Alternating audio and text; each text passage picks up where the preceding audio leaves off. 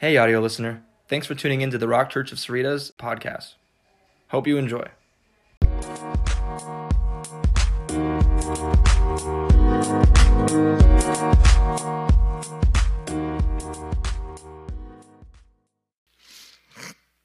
Let's flip over to Mark chapter 16. We're going to talk about, we're going to continue this series called Journey.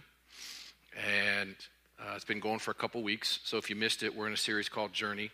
And basically what it is just what it suggests, the journey that we embark on and the things, the events that we experience. Today we're going to talk about water baptism, but the Spirit of God, the gifts of the Spirit, just salvation, these kind of things is what this series is about. So it's going to go for several more weeks. So if you can, tune in and hopefully you'll be blessed by it. Sometimes we already know something. I get that. But faith comes by hearing, and hearing by the Word of God. So there's nothing wrong with hearing it again and again and again. Okay? And that's how faith comes. Matter of fact, Hebrews talks about we should give the more earnest heed to what we've already heard. Rather than always wanting to find something new, we always want a new doctrine, we always want a new prophecy, a new promise. There's plenty of them, the Bible's full of them, but he says reinforce what you already know.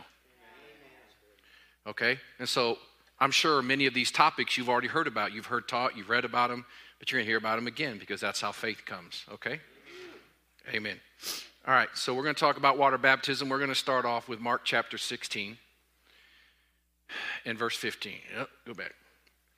All right, in Mark chapter 16 and verse 15, this is Jesus. This is Mark's version of the Great Commission. And he says unto them, he said unto them, go ye into all the world and preach the gospel to every creature.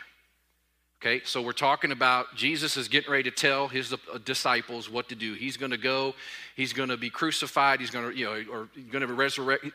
He's going to tell them, this is what you got to go do. He's already been resurrected at this point. We're going to go take the gospel to the world, to unbelievers, to people that haven't heard of it, don't know it. We're going to tell it to them. Verse 16, he that believeth the gospel that you're going to go preach to him, he that believes and is baptized shall be saved, but he that believeth not shall be damned. In Matthew's version, he says, go into all the world and preach the gospel, make disciples of all nations, teaching them and baptizing them in the name of the Father, Son, and Holy Ghost. Okay, so in both of the commissions, he tells them to preach the gospel and to baptize. Here he says, believeth, the person that believes and is baptized shall be saved. Okay, you have to believe first for baptism to have a place in your walk. Okay, you have to believe first. Jesus confirms that by saying, he that believeth not shall be damned or judged. There's no mention of baptism, service, church, praying. It's apart from believing, baptism in context is vain. All right? That's probably not a shock to most people. Baptism in and of itself has no power. It's not going to do anything apart from believing. Okay? So he says, he that believeth and is baptized shall be saved. Believing is what makes you the new creation in Christ Jesus. Believing is what is acknowledging the redemptive work that Christ did. The work that you get credit for when you believe it and receive it. Okay?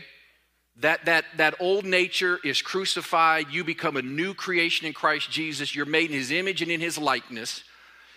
That comes from believing, not baptism. However, Jesus ties baptism to an unbeliever's salvation. He that believes and is baptized shall be saved.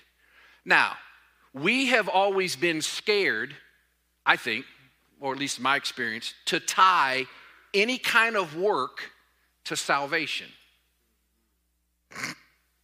Because then we begin to say, you earned it. Okay? But that's not what we're saying here.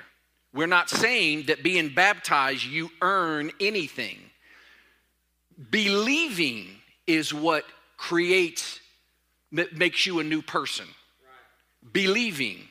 Baptism is just a work, but it's a work of faith. Right. It's not a dead work. It's not something we made up. Okay? It's not the works of the law. See, we hear scriptures like, no man is justified by the works of the law. No flesh is justified in his sight. And we read those and go, see, you can't do anything. You're right. You can't do anything to earn it, including baptism. That's what Christ did. That's what we believe in. That's what does it. Baptism is no different than prayer or forgiving somebody or studying your word. Those are works. Those are works. Baptism is just a work that we are to do by faith. Amen. And Jesus ties it to salvation. Okay? If you recall, when Jesus got baptized, he wasn't being baptized because he was under the baptism of repentance. He wasn't in sin. He didn't have an issue. He said to John, who wanted him to baptize, John wanted Jesus to baptize him. Jesus says, no, suffer it to be so. Let us fulfill all righteousness. Jesus, in his baptism, spoke of it as fulfilling all righteousness.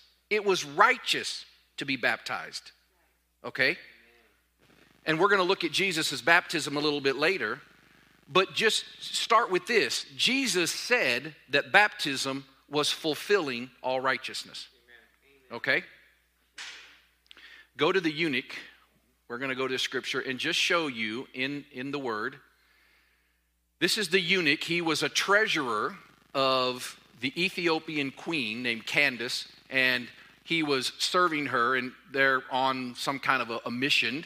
She must have been off doing something because he was in the chariot by himself reading the Bible at that time. He was reading Isaiah. Philip saw it and kind of felt prompted to go over there.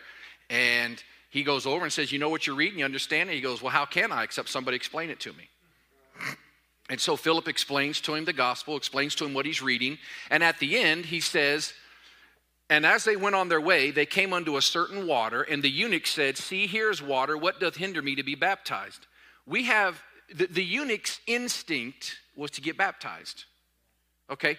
When you receive the Lord, the intention, God's purpose is for you to get baptized as soon as possible, okay? The eunuch's instinct was to get baptized. Go to the next verse. And Philip said, if you believe with all your heart, you may. And he answered and said, I believe that Jesus Christ is the Son of God. So the eunuch believed that Christ was the Son of God. That took care of his righteousness. That took care of him being a new creation. At that point, he wasn't trying to make something, create something. He had believed on the work of Jesus Christ. Next verse. And he commanded the chariot to stand still, and they went down both into the water, both Philip and the eunuch, and he baptized him. So now he believed and is baptized. And Jesus said, he's saved. Okay, next verse. And at the end it says, they came up out of the water, Spirit of the Lord caught Philip away, and the eunuch saw him no more, and he went on his way rejoicing. Okay? He went on his way rejoicing. He was excited. Okay? So that was just an example to show you this is how it's supposed to work. Okay? If you've been saved, if you've received the Lord and it's been 10 years and you haven't been baptized yet, that's fine. You can get baptized. It's just, I'm just showing you that God's purpose and intent behind it was to get baptized as soon as possible, immediately. Okay? All right, let's talk about a couple things, aspects about baptism. Baptism is about separation. Baptism is about separation. Baptism is about being baptized from something to something. You're being baptized from something here unto something over here. And there's a separation in between. Okay? So we'll look at a couple examples here. But you're being baptized from something to something. And God's purpose is that you never go back. Never. This is a permanent severance from this old place so that you can never go back. The children of Israel wanted to go back to the leeks and onions. Many times they wanted to go back, but they couldn't. God had cut it off. Okay? All right, so a couple examples is, we just mentioned it, the children of Israel, right? They had been delivered out of the land of Egypt. They had been delivered. God had sent the 10 plagues. He overcame Pharaoh's hardness of heart. Pharaoh let them go, and they were marching behind Moses out of Egypt. They had been delivered from bondage. They came to the Red Sea, and here comes Pharaoh's army after them. But they came to the Red Sea. God opens up the Red Sea. First thing, they passed through the Red Sea up on the other side. They went down into the water, passed through it, up out of the water unto Moses. So they were baptized from Egypt, from bondage, to Moses. And when the water collapsed back on the armies of Pharaoh, it drowned them. And the scripture says, these enemies you shall not see no more. Okay? And we'll, hopefully if I remember this, we'll go back and reference that again. But God had cut that route off. They couldn't go back. They couldn't go back to Egypt. Okay? Another example is Jesus. We mentioned that he was baptized. Jesus, again, wasn't being baptized because of sin or anything. He was being baptized because he was at a point in his life where he was transitioning from his life of training and preparation to his destiny. And baptism was this pivot point where he went from one to the other. And so he was being separated from preparation and training to destiny. And he was never going to go back. He went on to obviously be crucified for us and resurrect and provide redemption for us. He never went back to that time in his life. So it was a work of righteousness. He was fulfilling righteousness, but he was transitioning from a life of preparation to his destiny. Okay? He went down into the water, passed through, came up out of the water on the other side. Preparation over here, destiny over here. And he was never going to go back. And when he came up out of the water, the Spirit of the Lord descended upon him like a dove, and it remained on him. And God says, this is my beloved Son, in whom I'm well pleased. He fulfills all righteousness. I'm happy with him. Spirit of God descend. He goes off into the wilderness, and in the 40-day fast, he's tempted, and his ministry continues on from there. He never did no miracles before that point. He never healed nobody, never turned water into wine, never did nothing. He prepared. He trained. He would go into the temple and sit with scribes and Pharisees and doctors and experts of the law and question them and answer questions and listen to what they had to say. Okay? That's what he did for his time. And it says he grew in wisdom and in stature. God was preparing him. And when it was time to leave that season, he left to never go back. Okay? So that's an example of separation. Baptism separates permanently. Okay? The children of Israel wanted to go back, but they couldn't. All right? How were they ever going to get back? It's like the Pacific Ocean in front of them. How do you get back? Okay, you can't.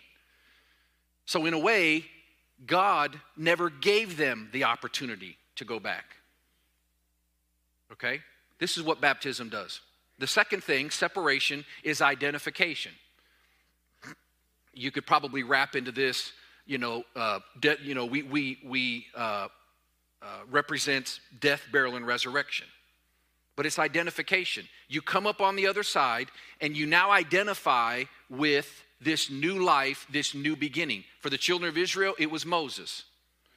He went through before them, came up on the other side, and as they came up out of the water, there's Moses to greet them.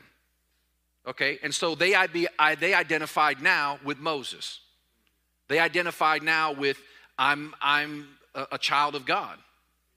We're being taken to the promised land. We're not in bondage no more. We're going to a place of milk and honey. Okay, and so that's what they identified with.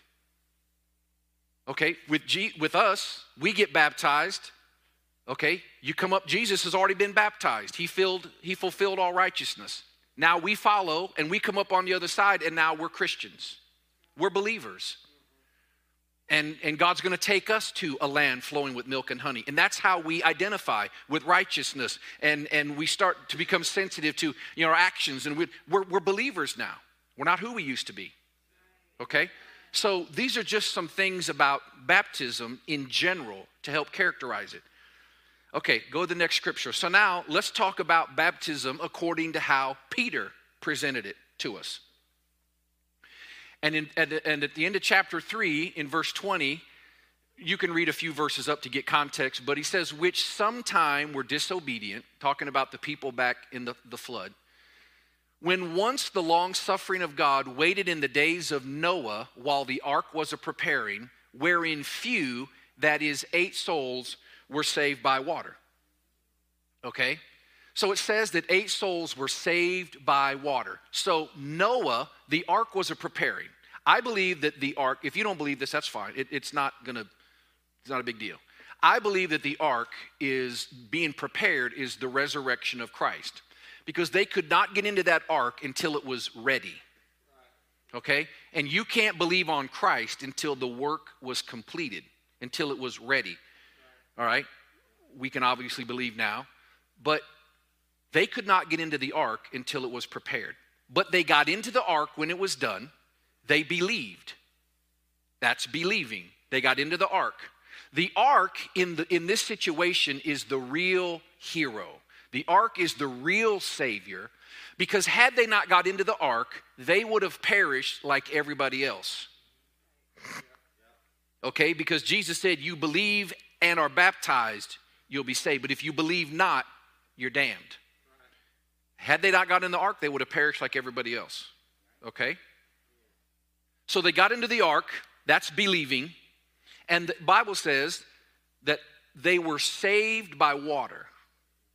They were saved by water. That word saved, it means basically the same thing as sozo, which is all the times you see and believe on the name of the Lord Jesus Christ and confess with your mouth you'll be saved. That's sozo.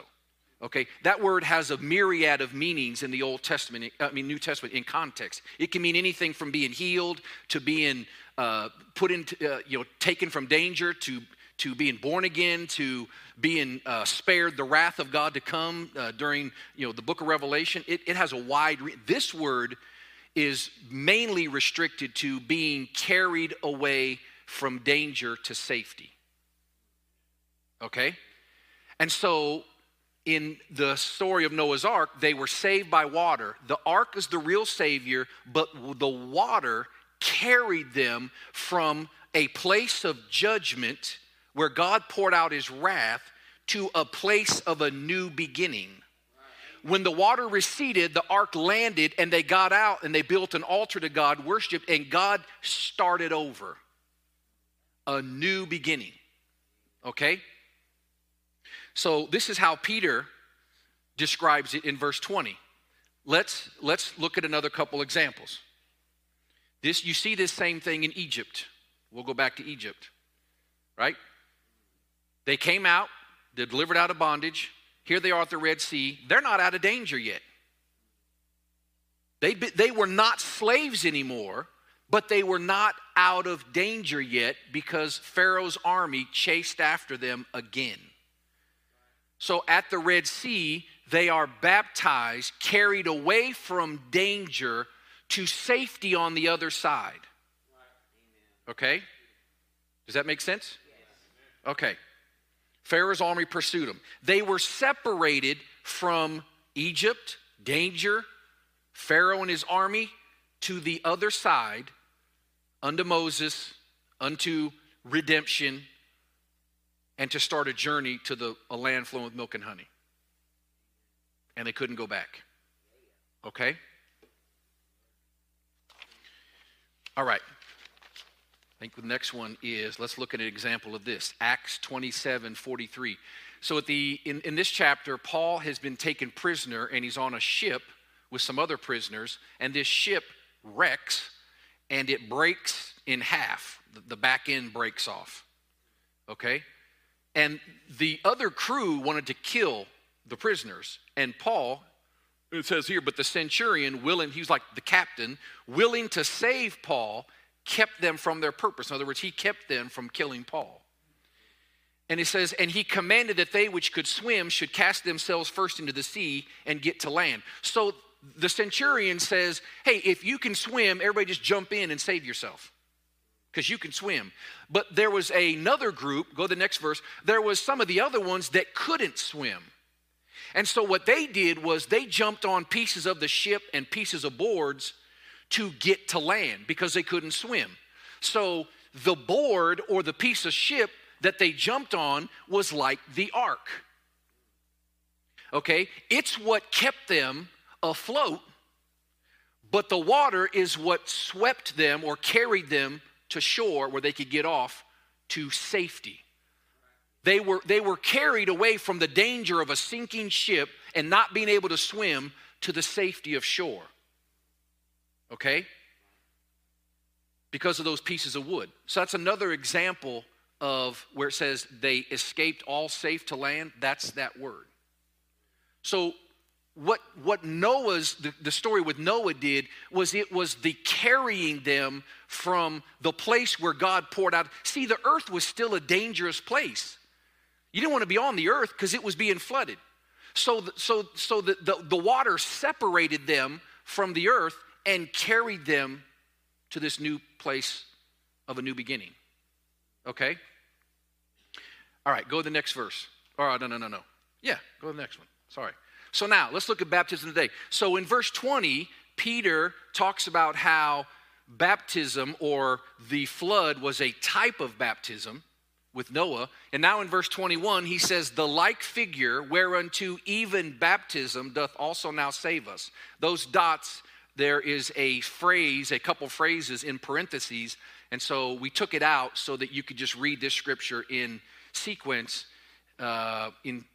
without kind of getting distracted by the parentheses. The like figure whereunto even baptism doth also now save us by the resurrection of Jesus Christ. So baptisms only has effect because of the resurrection of Christ.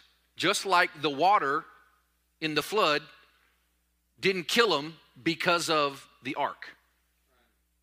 Okay? So he's just reiterating here that in a New Testament sense, and basically saying that in the same manner that Noah was saved by the water, baptism today saves us by the resurrection of Christ. Okay? All right. Go to the next one. So now he says, this is the phrase that was in parentheses. So now you just read it. Not the putting away of the filth of the flesh, but the answer of a good conscience toward God. So he says that baptism saves us today like it did Noah then, but it's nothing to do with the putting away of the filth of the flesh. That's what believing did. Believing did that. So he said baptism ain't got nothing to do with cleaning you. It ain't got nothing to do with making you righteous. It don't have nothing to do with any of that. That's what believing in Christ did. This is just a work of faith. He said what's effectual about baptism is with the conscience. Amen. The answer of a good conscience toward God. So see, there's something happens in baptism. Baptism has a purpose. It's not just something that we go do. God doesn't do anything with no purpose. I don't know if it was a song we were singing, but there was a verse, I heard this phrase. And it was when the beginning, when that guy was running across the mountain. And he said that he referenced a scripture where Paul says, I don't beat aimlessly into the air. Right. God does nothing without purpose. Amen. I don't care how trivial and how menial it may seem in your life, there's a purpose for everything that happens. I don't care if it seems like it's nothing. What's the point? God has a point. He's trying to accomplish something in your life, and stuff that happens in your life is not by accident. And baptism is not a vain work. Something happens when you are baptized. Okay? Has nothing to do with cleanliness and righteousness. It has to do with your conscience. Okay? So let's look at Rob, maybe pull up 1 Corinthians 8:5. And he says he can do it on the fly now. We'll test it. See what happens. Okay. So your conscience is a part of your immaterial makeup. I'm saying that because I don't know exactly where it is, right? But it's a part of your immaterial, the spiritual part of you, that either warns you when you're getting ready to do wrong or convicts you when you do wrong. Okay? That's what it does. And it means co-perception. Okay, so you'll read scriptures where Paul says, my conscience bears witness. That's what he's referring to, that his conscience is bearing witness to, and in those verses it says, bears witness in the Holy Ghost. That what the Holy Ghost is saying, his conscience is saying it too. Okay, so your conscience, it's like it perceives. Okay, it perceives, but it perceives based upon what you believe. And that's why I wanted to ask if you could pull this up. So in 1 Corinthians 8, Paul is ministering to some people that there's a debate about eating food or meat sacrificed to idols. And Paul says, For though there be that are called gods, whether in heaven or in earth, as there be gods many and lords many. Next.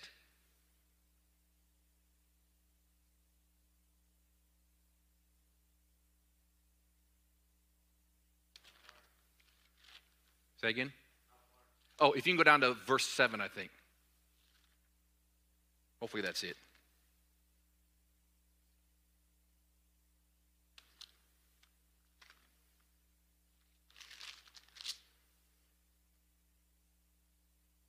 Okay. He says, but unto us there is but one God. So he goes, even though people think there's many gods and they're all over the place, he said to us, there's just one God, the Father, of whom are all things, and we by him and in him, and one Lord Jesus Christ, by whom are all things, yada, yada. Next verse. Oh, there it is. Howbeit there is not in every man that knowledge. He said not everybody knows that and believes that. So there are some, he's saying, what I know is that there's just one God. He said, what you think is that there's many gods, and these idols are some of those gods. And so in the next verse, he says, for some with conscience of the idol unto this hour eat it as a thing offered unto an idol, and their conscience being weak is defiled. There's a couple things we want to note. Number one, they believed that those idols were something, that they had some power, they were somewhere alive, they were deity of some kind, and Paul said, no, they're just wood and stone, this little statue, that's all they are. There's only one God. But they didn't believe that. They didn't think that. That isn't what they heard. That isn't what they were taught. They were Gentiles, okay? They were carnal. And so they had all kinds of false gods and statues and idols that they did. And so they believed, after they got saved, after they had received the Lord, Paul came preaching the gospel, they still thought this. But Paul says, no, it's not true. There's one God. And so, but look, he says, they eat it as a thing offered unto an idol. So when they ate, they thought they were eating food that was honoring an idol. And it says their conscience being weak is defiled. So first of all, your conscience can evolve as you learn truth. Because right now their conscience thinks that idol is something when in reality it's not, but because they think it is, the Bible calls their conscience weak because it warns and convicts of something that's not true. And then when they go against it, their conscience is defiled. Okay? So, yeah, so it's weak based on a lie. So you defile your conscience when you violate it. And the more you violate your conscience over and over and over again, Timothy says that you can sear it as with a hot iron. Okay? So to sear means to cauterize, or like brand, like you'd brand a cow. Okay? You destroy the sensitivity in the nerves when you cauterize something. You don't feel it no more. So now I can be poking myself. How many of y'all had a wisdom tooth or something pulled out and your lip feels like it's about this big? And they're sitting here poking and doing all this and you don't feel none of it. That's because your sensitivity to the pain is gone. I mean, until the medicine was off. But when your conscience is seared, your sensitivity to wrong is gone. And so it's easy to do. Okay? So your conscience can evolve as you learn truth. It can be seared, and it convicts and warns you of wrongdoing. So in this scripture in Peter, he says that it's about a good conscience toward God. Paul would always say, or not always say, but he said a lot, that he tried to have a conscience that was void of offense. Meaning that he didn't offend people, he tried. Okay, there were some people that were just going to be offended. But what Paul was trying to say is, I'm not going to offend you if I can help it, and I certainly don't want to offend God. And so he said, I'm trying to keep my conscience void of offense. So that his conscience, so that he doesn't have any outstanding offense that he has to deal with. He always wanted to stay right with people and with God. Okay? That's why he would say, when in Rome, he'd talk about when in Rome, be like the Romans. And he would sit there and describe, well, when I'm with these people, I do this. And when I'm with these people, I do that. Because if he went in there and just did any kind of thing, and he would offend that culture. So he would say, I'm not trying to do that. I want them to hear me. So I'm going to come in here and kind of be like you as much as I can. I'll dress like you, and I'll partake of your customs that don't violate the word of God. Because he was trying to stay not offensive to people or unoffensive to people. So this is the effect of baptism, is the answer of a good conscience toward God. So when you're water baptized, this work of faith, your conscience is delivered, or it's like the purging process for your conscience. You go from a place of danger to a place of a new beginning in your conscience. Jesus delivered you and made you righteous, but in your conscience, you still have a perception of your past and all that happened in your past and all that went along with that, and the fear and the regret. That still is there to overtake you like the children of Israel in Egypt. And so God separated them from Egypt, and in water baptism, it separates your conscience from your past to the present. Amen. From an old place of danger and judgment, in this case, we could say fear, regret, whatever, to a place, a new place. Amen. I will read, let me see if I can, before they go, maybe let me just shush.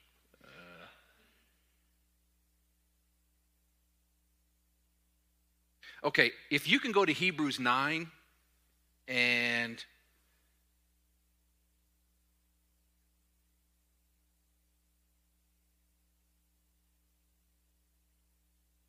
yeah, we'll just start here and then I'll read the other one. In Hebrews chapter 9 and verse 9, it's talking about the old covenant sacrifices and goats and the blood sacrifices and all this kind of stuff. And he says, which was a figure for the time then present, in which were offered both gifts and sacrifices that could not make him that did the service perfect as pertaining to the conscience. Okay, and actually what I wanted was, maybe that's not the one. Anyway, maybe that's not the one, and we'd go on a rabbit trail. We don't have time. But it says that that what it did was it didn't purge the conscience, and so every year after that, throughout the year, you still had a remembrance of sin. Right. And so baptism purges your conscience. It purges your conscience so you don't have a remembrance of everything in your past. so that you can come up on the other side and start with a clean slate and begin to let the Lord shape your perception, not of Egypt, but of the promised land. Amen. And of him, and of his provision, and of his faithfulness, and of his goodness. Because we still, and our conscience still perceives in the past. Baptism separates that so that you can't go back. Something really happens in baptism. It's not just a corny little thing we do where we come up and, and then go out to eat afterwards. Something really happens when you're baptized. Okay? Hebrews 10:2. Okay, for the law having a shadow of good things to come and not the very image of the things, this is verse 1, can never with those sacrifices which they offered year by year continually make the comers thereunto perfect. So the people that brought all those sacrifices, it was saying, it's not making you perfect. You come year after year after year. The amount of times you come don't matter. He said it doesn't make you perfect. For then would they not have ceased to be offered? We'd keep doing it if it did, right? Because that the worshipers once purged should have had no more conscience of sins. Verse 3, but in those sacrifices there is a remembrance again made of sins every year. Okay? God is wanting to purge your conscience so you can be separated from the continual memory of your past. You're a new creation, but he's trying to wipe all of that memory free so that he can now shape it in him and his faithfulness. Okay? So I want to encourage you, if you've been baptized, but it's been a long time, or if you were baptized, you didn't really know what you were doing, or you just, somebody wanted you to do it and you just did it because you didn't want to fuss, I would encourage you to do it again. If you haven't been baptized, I certainly would encourage you to do it. But if you've already been baptized, I would encourage you to do it so you can do it in faith. Amen. Okay? We have baptismal services here. I don't know when the next one's. There you go, April 11th. We're going to have one. You got plenty of time. Pray and ask the Lord if you should get baptized again. Okay? I would encourage that. If you haven't been at all, I would encourage it. Because God's purpose was for you to get baptized immediately after. Because otherwise you're trying to walk with God with a conscience that's still tied to your past. And he needs your conscience cleared. So if it's been 15 years and you've not been baptized, that's okay. Just get baptized, but do it in faith. Okay? All right, we're done. Let's pray real quick, and then if the prayer team would come up, if you have something that you need help with, and it don't have to be with baptism, if it is, great, but if not, anything, please come up. Come up. Okay, come up. We'll pray. We'll pray with you, and we'll if it can't be solved right there, because sometimes you can come up and just a word of wisdom or a different perspective will solve it. But if not, at least God will start the process of you recovering from that situation. Okay? All right, Father, we thank you for your goodness and mercy that follows us all the days of our lives. Your mercy and your mercy is new every morning. And Lord, we know you love us. We thank you that you love us. And God, that you never leave us nor forsake us. Lord, help our faithfulness. Lord, help us being fickle, that we can't commit to something, that we can't stay with it. Lord, your goodness leads a man to repentance. And so, God, help us love like you and just decide we're going to be in it for the long haul. Help us to love people like you love us. And so, God, I thank you. Help us to be kind while we do it. And so, Lord, I thank you for those in here that have a struggle, have a question. They're wrestling with something. Lord, I pray that they would come up. But in the name of Jesus, God, we thank you that you spoke to us. And again, we love you in Jesus' name. Amen.